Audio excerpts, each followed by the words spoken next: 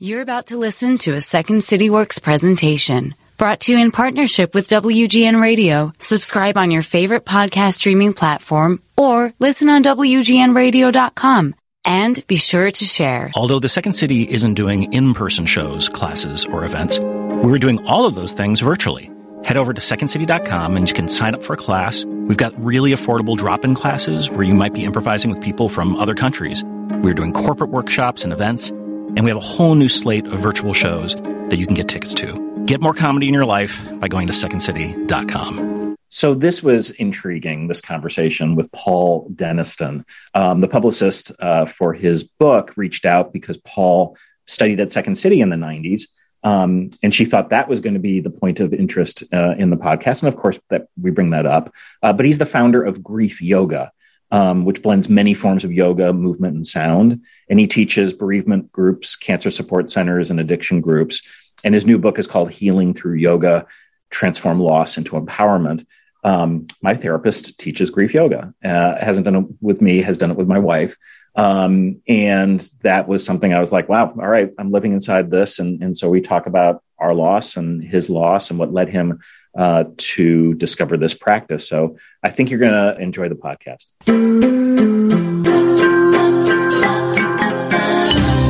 The Second City is a world-famous comedy theater, and it got so famous because it has produced generation after generation of comedy superstars.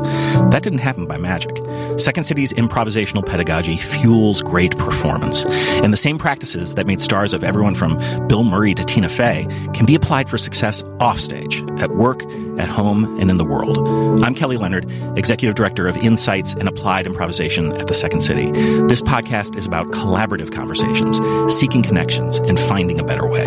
This is Getting to Yes And.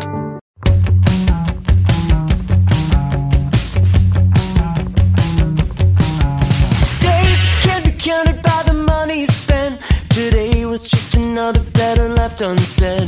Days can't be counted by the time till rent. Tomorrow's just another like the one that comes next. The corner of the highway that leads to the job, at the desk by the boss with the elegant watch. The tick of the clock and the tick of the clock mark the moments till the ticking stops. Paul Denniston, welcome to the show. Thank you so much for having me. So Krista Tippett on the On Being podcast typically asks her guests to start by telling her about their spiritual upbringing. And I feel like this podcast could also benefit by knowing how emotional intelligence factored into particular guests' upbringing. And you begin the book by talking about, I think, just that, right? I do. You know, I'm originally from Texas, and my spiritual upbringing was my daddy was a Baptist preacher, and my mama was a Christian school teacher. So I definitely, you know, it's interesting because in this work that I do of grief yoga, handling grief or anger or emotions that we would consider to be perhaps negative was definitely felt from my religious background like they perhaps are, they shouldn't be expressed. Yeah. They should be pray them away. Right. You know, and so it was interesting for me to see how my mother, she didn't attend her father's funeral and felt so much regret about that, but didn't know how to share it or express it. My father, being the Baptist minister that he was, he also, I could see that there would be sometimes where a lot of anger would percolate with him, and then all of a sudden it would explode, and it would be frightening to witness it. And so I think we learned from our parents, and so I did the same thing. I would suppress my sadness. I bottled my anger up until it would explode, and then I would get into big fights and hurt others. So it's a little bit about how, you know, the challenge of dealing with these emotions and perhaps judging them, even spiritually judging them. I like how you say in the book, quote, "What if we moved with grief instead of running away?" Well, I got to tell you, here's the thing. So my belief in grief is that it's actually an expression of love. Right. And so if I choose to love in this lifetime, then grief is part of the deal. I think that they're a package deal that comes together. So just as much as I want to feel love and share and experience love, then what if we also moved with grief too? We should talk about, and my audience knows this, they went through my journey when we lost our daughter Nora, and I lost my brother Kyle. You lost your sister Ella in 2017, and friends and others. And it is, I went into that process not understanding the physical aspects. I thought maybe I could think my way out of this, or numb my way, out of this. And it wasn't until literally someone sent me Bessel van der Kolk's book that this idea of trauma living in the body. And at the end of that book, he talks about working with improvisers to sort of play and in a very similar fashion to some of the stuff that you talk about. I'm curious for you, because it struck me from reading the book that you were kind of teaching grief yoga before you had called it grief yoga. Right? And didn't David Kessler was the one who kind of said, this is what you're doing? Yeah. So I love Bessel's work, and I actually have attended his improv workshops where it's fascinating how in that space you assign people, perhaps or, I had a whole thing with him about assigning people who were my parents and feeling like those times when I couldn't talk to my parents in the way that I wanted to. It was an improv space of being able to do that. It's empowering work, I must tell you. So, what? It's weird. When I started off as a yoga teacher, I wasn't thinking I was going to create a practice called grief yoga. I mean, I think the reason that I went to yoga classes was to deal with my anxiety, to deal with my struggle, my pain.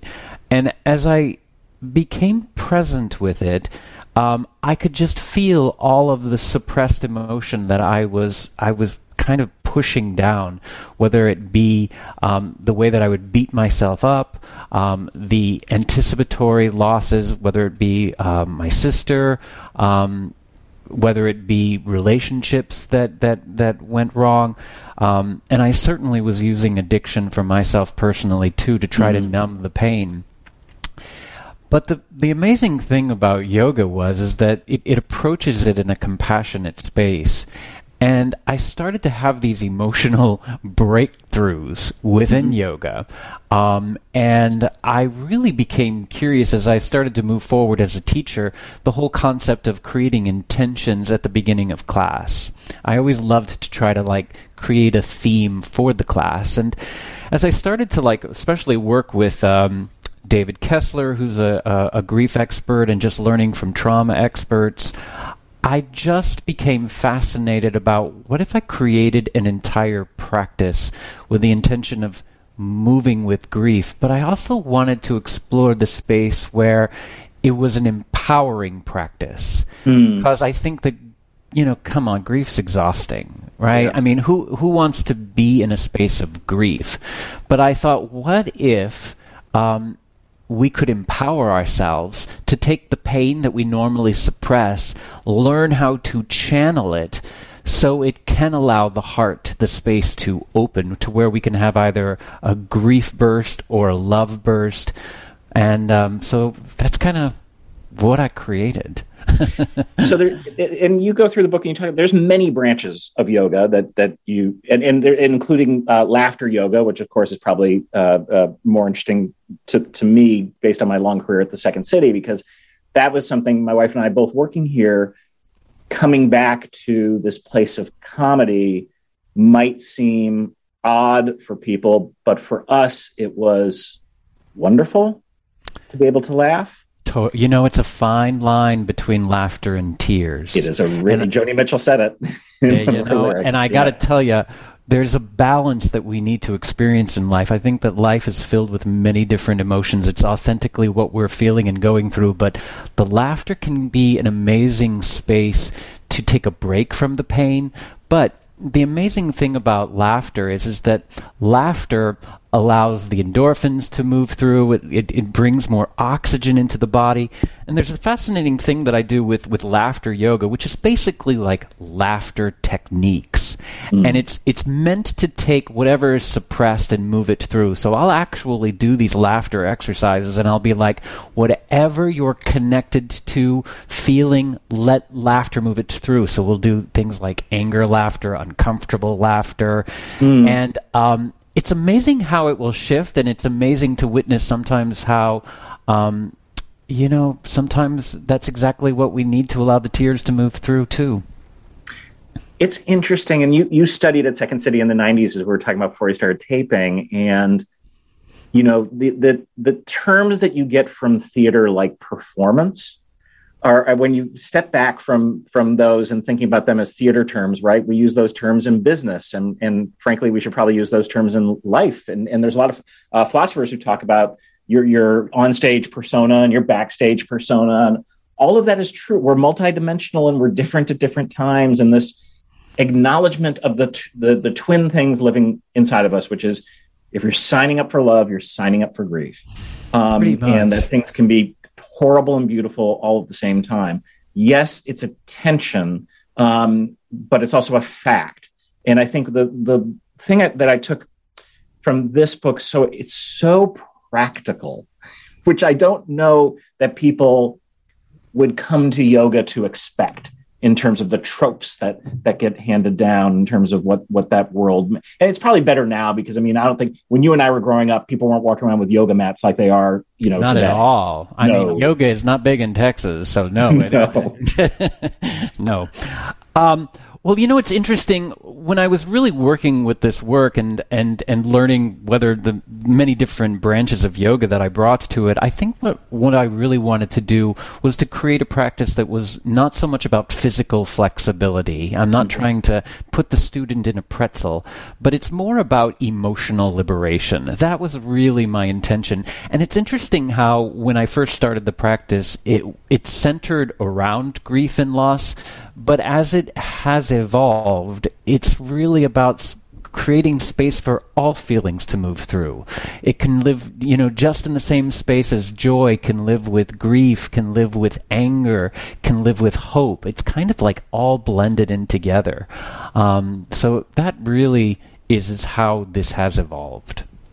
Okay, I'd love to dig into the various elements that you discuss in the book. And the first one is awareness. So tell us what you mean by your usage of that word.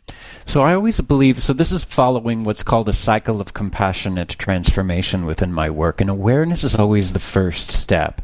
I think that awareness of, just even how you shared about how you wanted to try to think your way out of it, or then developed awareness of like how much you were holding on to in your body. So awareness is taking us from the mind to the body, and it's bringing a mind-body connection. Awareness is about observing the breath to quiet the mind. Mm-hmm. Awareness is about getting connected to what sensations are you experiencing within the body. The body has so much wisdom. And so to start to become curious about those sensations. Awareness can be anything from finding the resources that are here to support you. As I say that, I feel my sit bones in my chair, and I'm wiggling my toes around to get grounded into the earth. Mm-hmm. Awareness can be a little bit about our core, and I'm placing my hands right now on my belly to begin to observe the breath. Awareness can also be about the ways that we can gently move to warm up the spine. So awareness is really about inquiring within. Where am I feeling stuck? What are the resources that are here to support me? And to connect to our intuition, our inner teacher, to start to guide us forward. It's allowing us to tap into a deeper space of the struggle, because what my intention is moving forward within this particular practice is to take the struggle and to not try to run away from it or avoid it or suppress it. It's possible we can use it as fuel for healing. So when I read this, I immediately got struck on the things that happen when you enter that very first level A improv class, where you maybe do a spacewalk and you're not speaking to each other, where you're counting bricks in the wall. And what we're really trying to get you to do is suspend the judgment of self, suspend the judgment of others, get you out of your fear brain, all the various things that you need to do in order to improvise, which quite frankly is a lot of unlearning in terms of how we walk through the day. And I'm curious if you, like, when you very specifically start with awareness, and are we mutually thinking of getting to a place of sort of beginner's mind? Absolutely. And that's a big, part of what yoga is about, to instead of, focusing it on judgment, which, here's the truth, we live in a judgmental world. We're all going to be judging. If we learn to accept that we're going to be judging, I judge, people are judging me right now, to just live in a place where I accept that that's what it is, and I'm still just going to be who I am. I think that's a powerful thing. To develop a sense of curiosity, I think, is a very powerful step within this. To develop a place of acceptance of what is doesn't mean I have to like it, but to just start to accept what is. I think that what you talked about, even in that space where you're walking around the space, sometimes it's also helpful, especially as I'm working with people dealing with trauma, to help them to, sometimes the body can sometimes be the enemy. It's where, the trauma, the pain lives. And so a small step can be to just become aware of the space that I'm in. I'm looking around my room right now, and I'm seeing the colors, and I'm seeing light.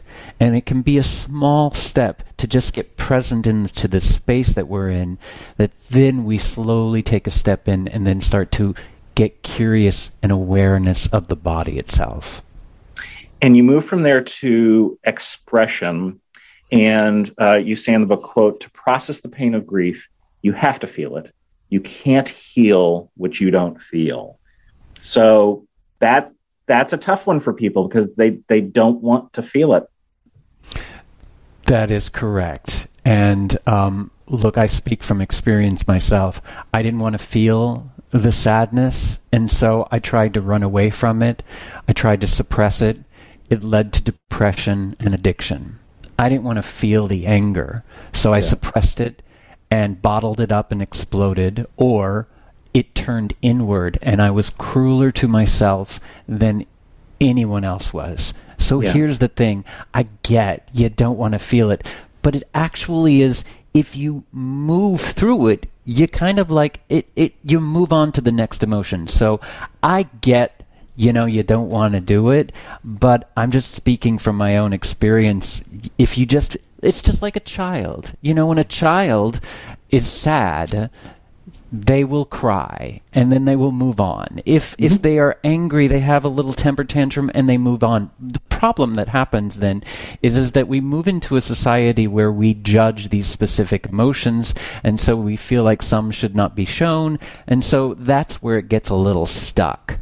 So expression is really a place that is empowering the student to take the struggle and the pain. Usually we do some powerful stuff with sound and breath and movement to just take the pain, the struggle, the anxiety, the fear, to start to channel it through. It can be empowering. It can be depleting. Everyone's expression is different, but the intention is to take what is suppressed and to move it through, to express it. Yeah. So what struck me, and this is a thing I love about therapy, was exploring my anger, because there was no where I could do that in a safe place. And you say in the book, and I think this is just broadly true in so many ways, that quote, the challenge of adulthood is learning how to express challenging emotions in appropriate ways and at appropriate times. Right. Yeah. I'm not saying that if you're angry to have a little temper tantrum on the grocery store floor, because they've run out of toilet paper. I think that it's important to learn how to channel it in appropriate ways, and that anger needs to move through, and I recognize also anger is sadness's bodyguard. So it's kind of helping, it's protecting us in some ways, and it's a powerful fuel too that can, there's a fire to anger that I don't want to deny. I denied it for so long. And so there can be a power in channeling it where it doesn't hurt others, but it can be a powerful fuel. It strikes me as similar to, we had a behavioral scientist on who wrote a book about stress. And I think anger, like stress, has this negative connotation, but you don't get to peak performance, let's say as an athlete, without stress. There's good stress in terms of that. But what you have to learn how to do is modulate it and how to let it, rest. I mean, that's the other thing that I've sort of learned over time, especially in working with a trainer, is that idea of, you can't just keep going and going and going. You go and then you rest, and you go and you rest. And then I think about that in the terms of like musicians and athletes, and that's all how they practice, and it's not a cultural norm that we grew up with seeing in movies or literature, though the science backs up everything you're saying. Yeah, and well, you think about stress. I think the root of what stress is about fear. And I think of that acronym of fear as false evidence appearing real. And so a lot of the times when we're stressed or afraid, we might be projecting onto an unknown future of what things are going to mess up, I'm going to fail in the future, or whatever that is. So I think that anxiety and that stress and that fear is something that I'm going to live with for the rest of my life, and ways to help me to check it is, but right now, right here in the present, I'm okay, everything's fine, and what action can I take moving forward that can help support some of that fear and some of that stress? And we move next to connection. And this made me think of one of the very first podcasts we did was with the Reverend Dr. Samuel Wells, who he was at Duke for a long while and is now back in London. And he said to us on the podcast that the fundamental problem for humanity used to be mortality, but he thinks that now it's isolation. And I thought that was powerful. Right, and think about when we're experiencing grief and loss, we're literally coming from a place of separation, disconnection from someone or something that we love. I'm disconnected, and I think in this time, especially within this pandemic, I think a lot of people are feeling loneliness and disconnection. I think in this age of social media with teenagers who are comparing themselves to others, I think that there's a way that we're connected, but there's also a deeper disconnection that's happening. I reflect back on the word of what yoga means, and yoga means union, connection, harmony within the mind and the body to lift the spirit. Now, within connection, what I do within the practice itself is that I recognize there are 3 ways that we can find connection. Connection can happen within ourselves. We can find connection within ourselves. Maybe that's through kindness, compassion.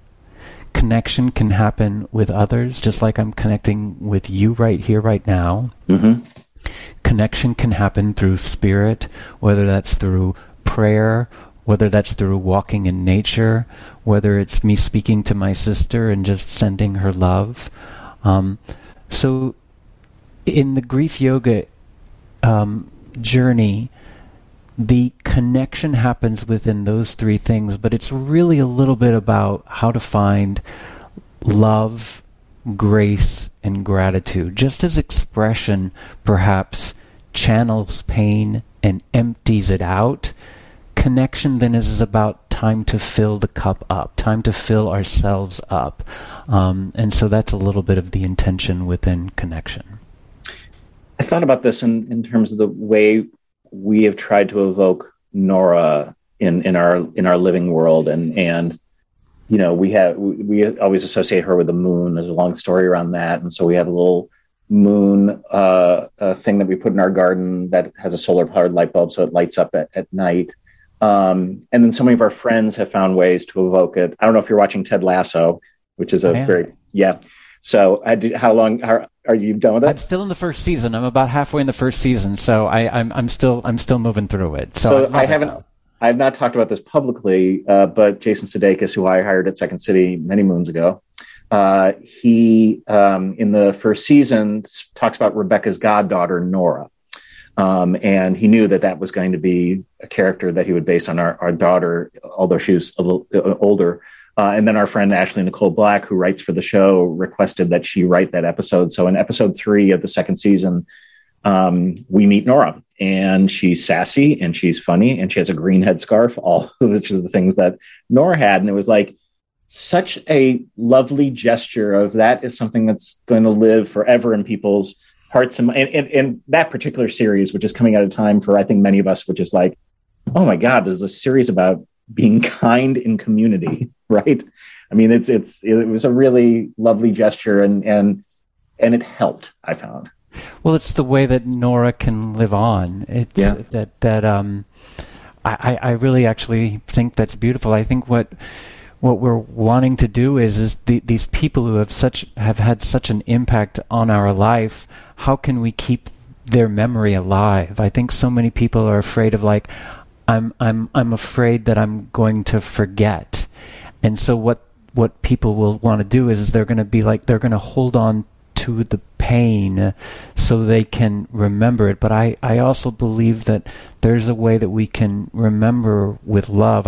My sister, who passed away from cancer a few years ago, Ella, who I dedicated this book to, I'm looking at a picture of her right here, and I bring her with me in this work that I do. She's a little bit of like an angel that's supporting me within this work, and I also reflect and remember on some of the things that she taught me. She taught me to be kind to strangers. She taught me to witness that sometimes how I have such challenges with my parents, and to learn to forgive them. Yeah. She taught me how to laugh and dance even in the face of cancer. So it's those qualities about her that I want to bring forth in my life so she can still live on.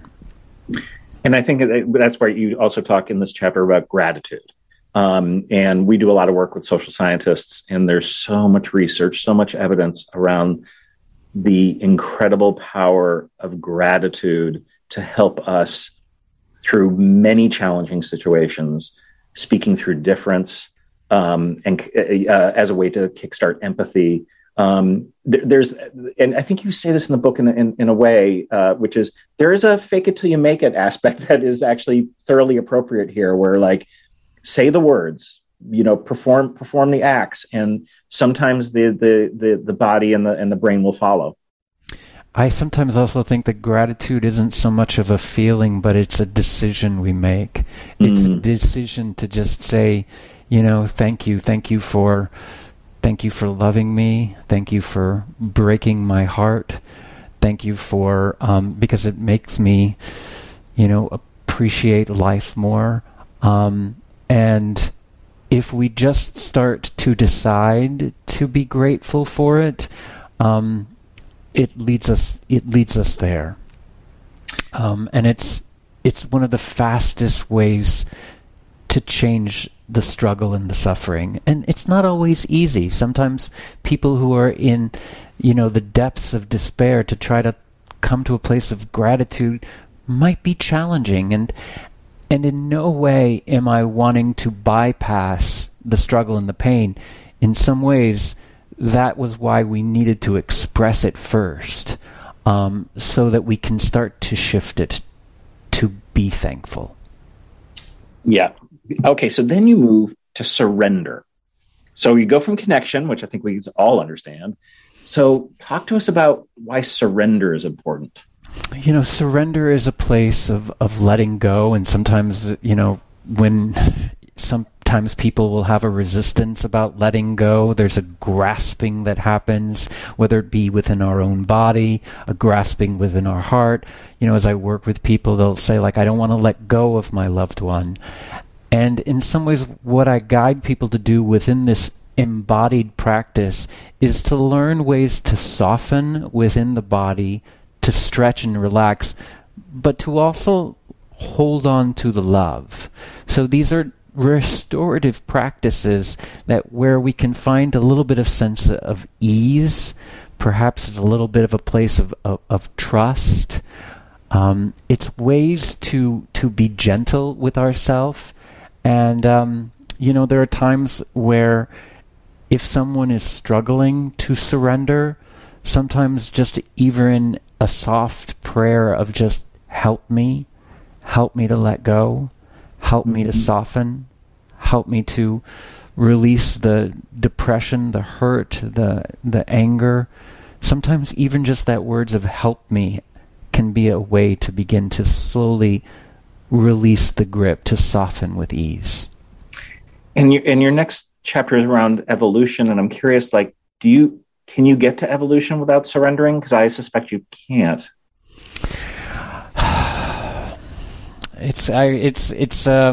I can't see. It's hard to see it happening. Right. Usually within a classroom situation, surrender is kind of where we close off, but I didn't feel like I wanted to finish there. And so evolution is really about how can we take the devastation and how can we transform within the ruins? How can we become the phoenix rising above the ashes? And so within evolution, it's about moving towards perseverance, moving towards play, moving towards purpose. So it gives us a space of direction on how to move after loss. I think that so many people can feel stuck, and I think that we have to sometimes, as we evolve, we have to learn how to adapt and learn how to change. And so we're all evolving.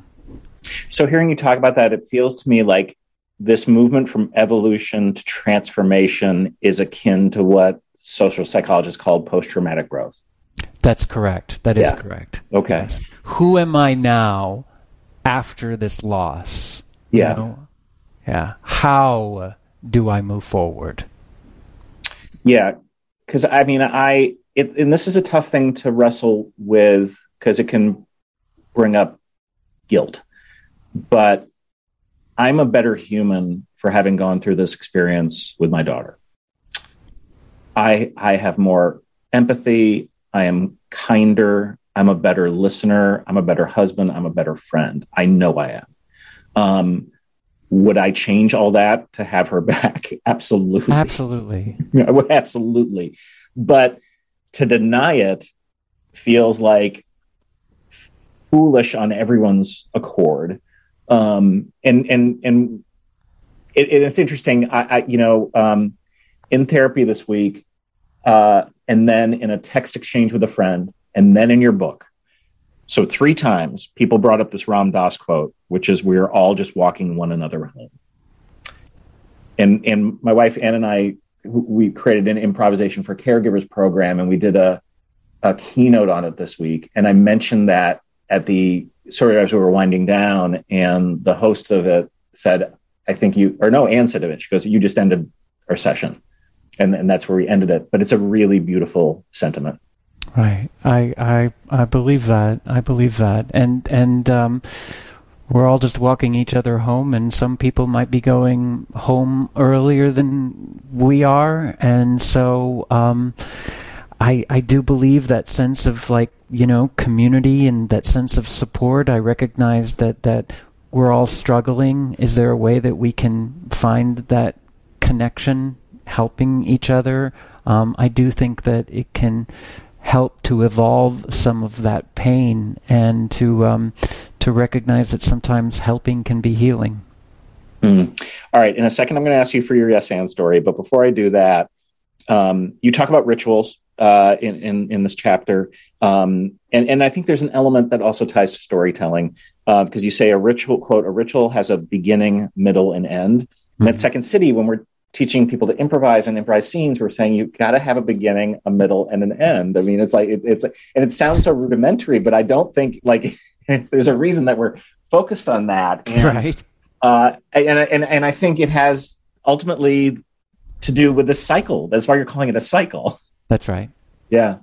Yeah. I think rituals are very important, and I think that we've somehow kind of lost touch with those. I think the ritual of just even, whether it be, live theater or the ritual of a birthday, a ritual of a graduation, the ritual of a funeral. I think these are moments where we take the ordinary moments and make them special and sacred. And I think that the more we can try to make those rituals special, I think that the more meaningful life can be. All right. So we always end the podcast by asking our guest for a yes and story. I mean, you've lived a yes and life, but I'm wondering if you have a particular story for us. It's funny. I spent years in addiction. Always turning to sex, drugs, and rock and roll to try to numb the pain. And I had many friends of mine who tried to help me with it, and I always said no. And part of that was because I didn't feel like I could release them. I felt like they were these addiction things were my the way to help me with my pain. And finally, when I came to a place of like, you know what, my rock bottom, I need to say no to this so I can say yes to life, so I can say yes to living with more meaning and purpose, yes to living with grief, but also living and seeking more happiness and joy. So by saying no to these addictions, I basically said yes to life and all of its glories and pains. That is lovely. The book is called Healing Through Yoga, Transform Loss into Empowerment. Paul Denniston, thank you for coming on the podcast. Thank you so much for having me, Kelly. It was great talking with you. Getting the Yes And is produced by Second City Works and WGN Radio. Our editor and producer is LF Garris. We get support at the Second City from Jenny Crowley, Abby Bumbledare, Mike Farinaccio, and Colleen Fahey. The music you hear at the beginning and end of the show is by Jukebox the Ghost. If you have questions, guest ideas, or if you want more information on working with Second City Works, you can go to www.secondcityworks.com, or you can email us directly at works@secondcity.com.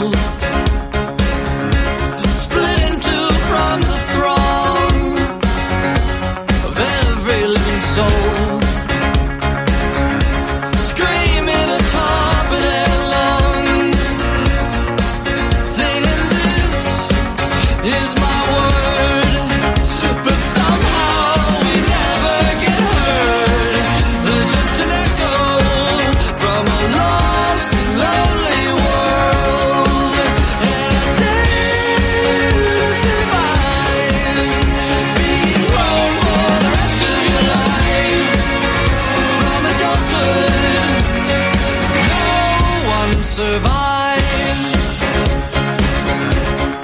10 billion feet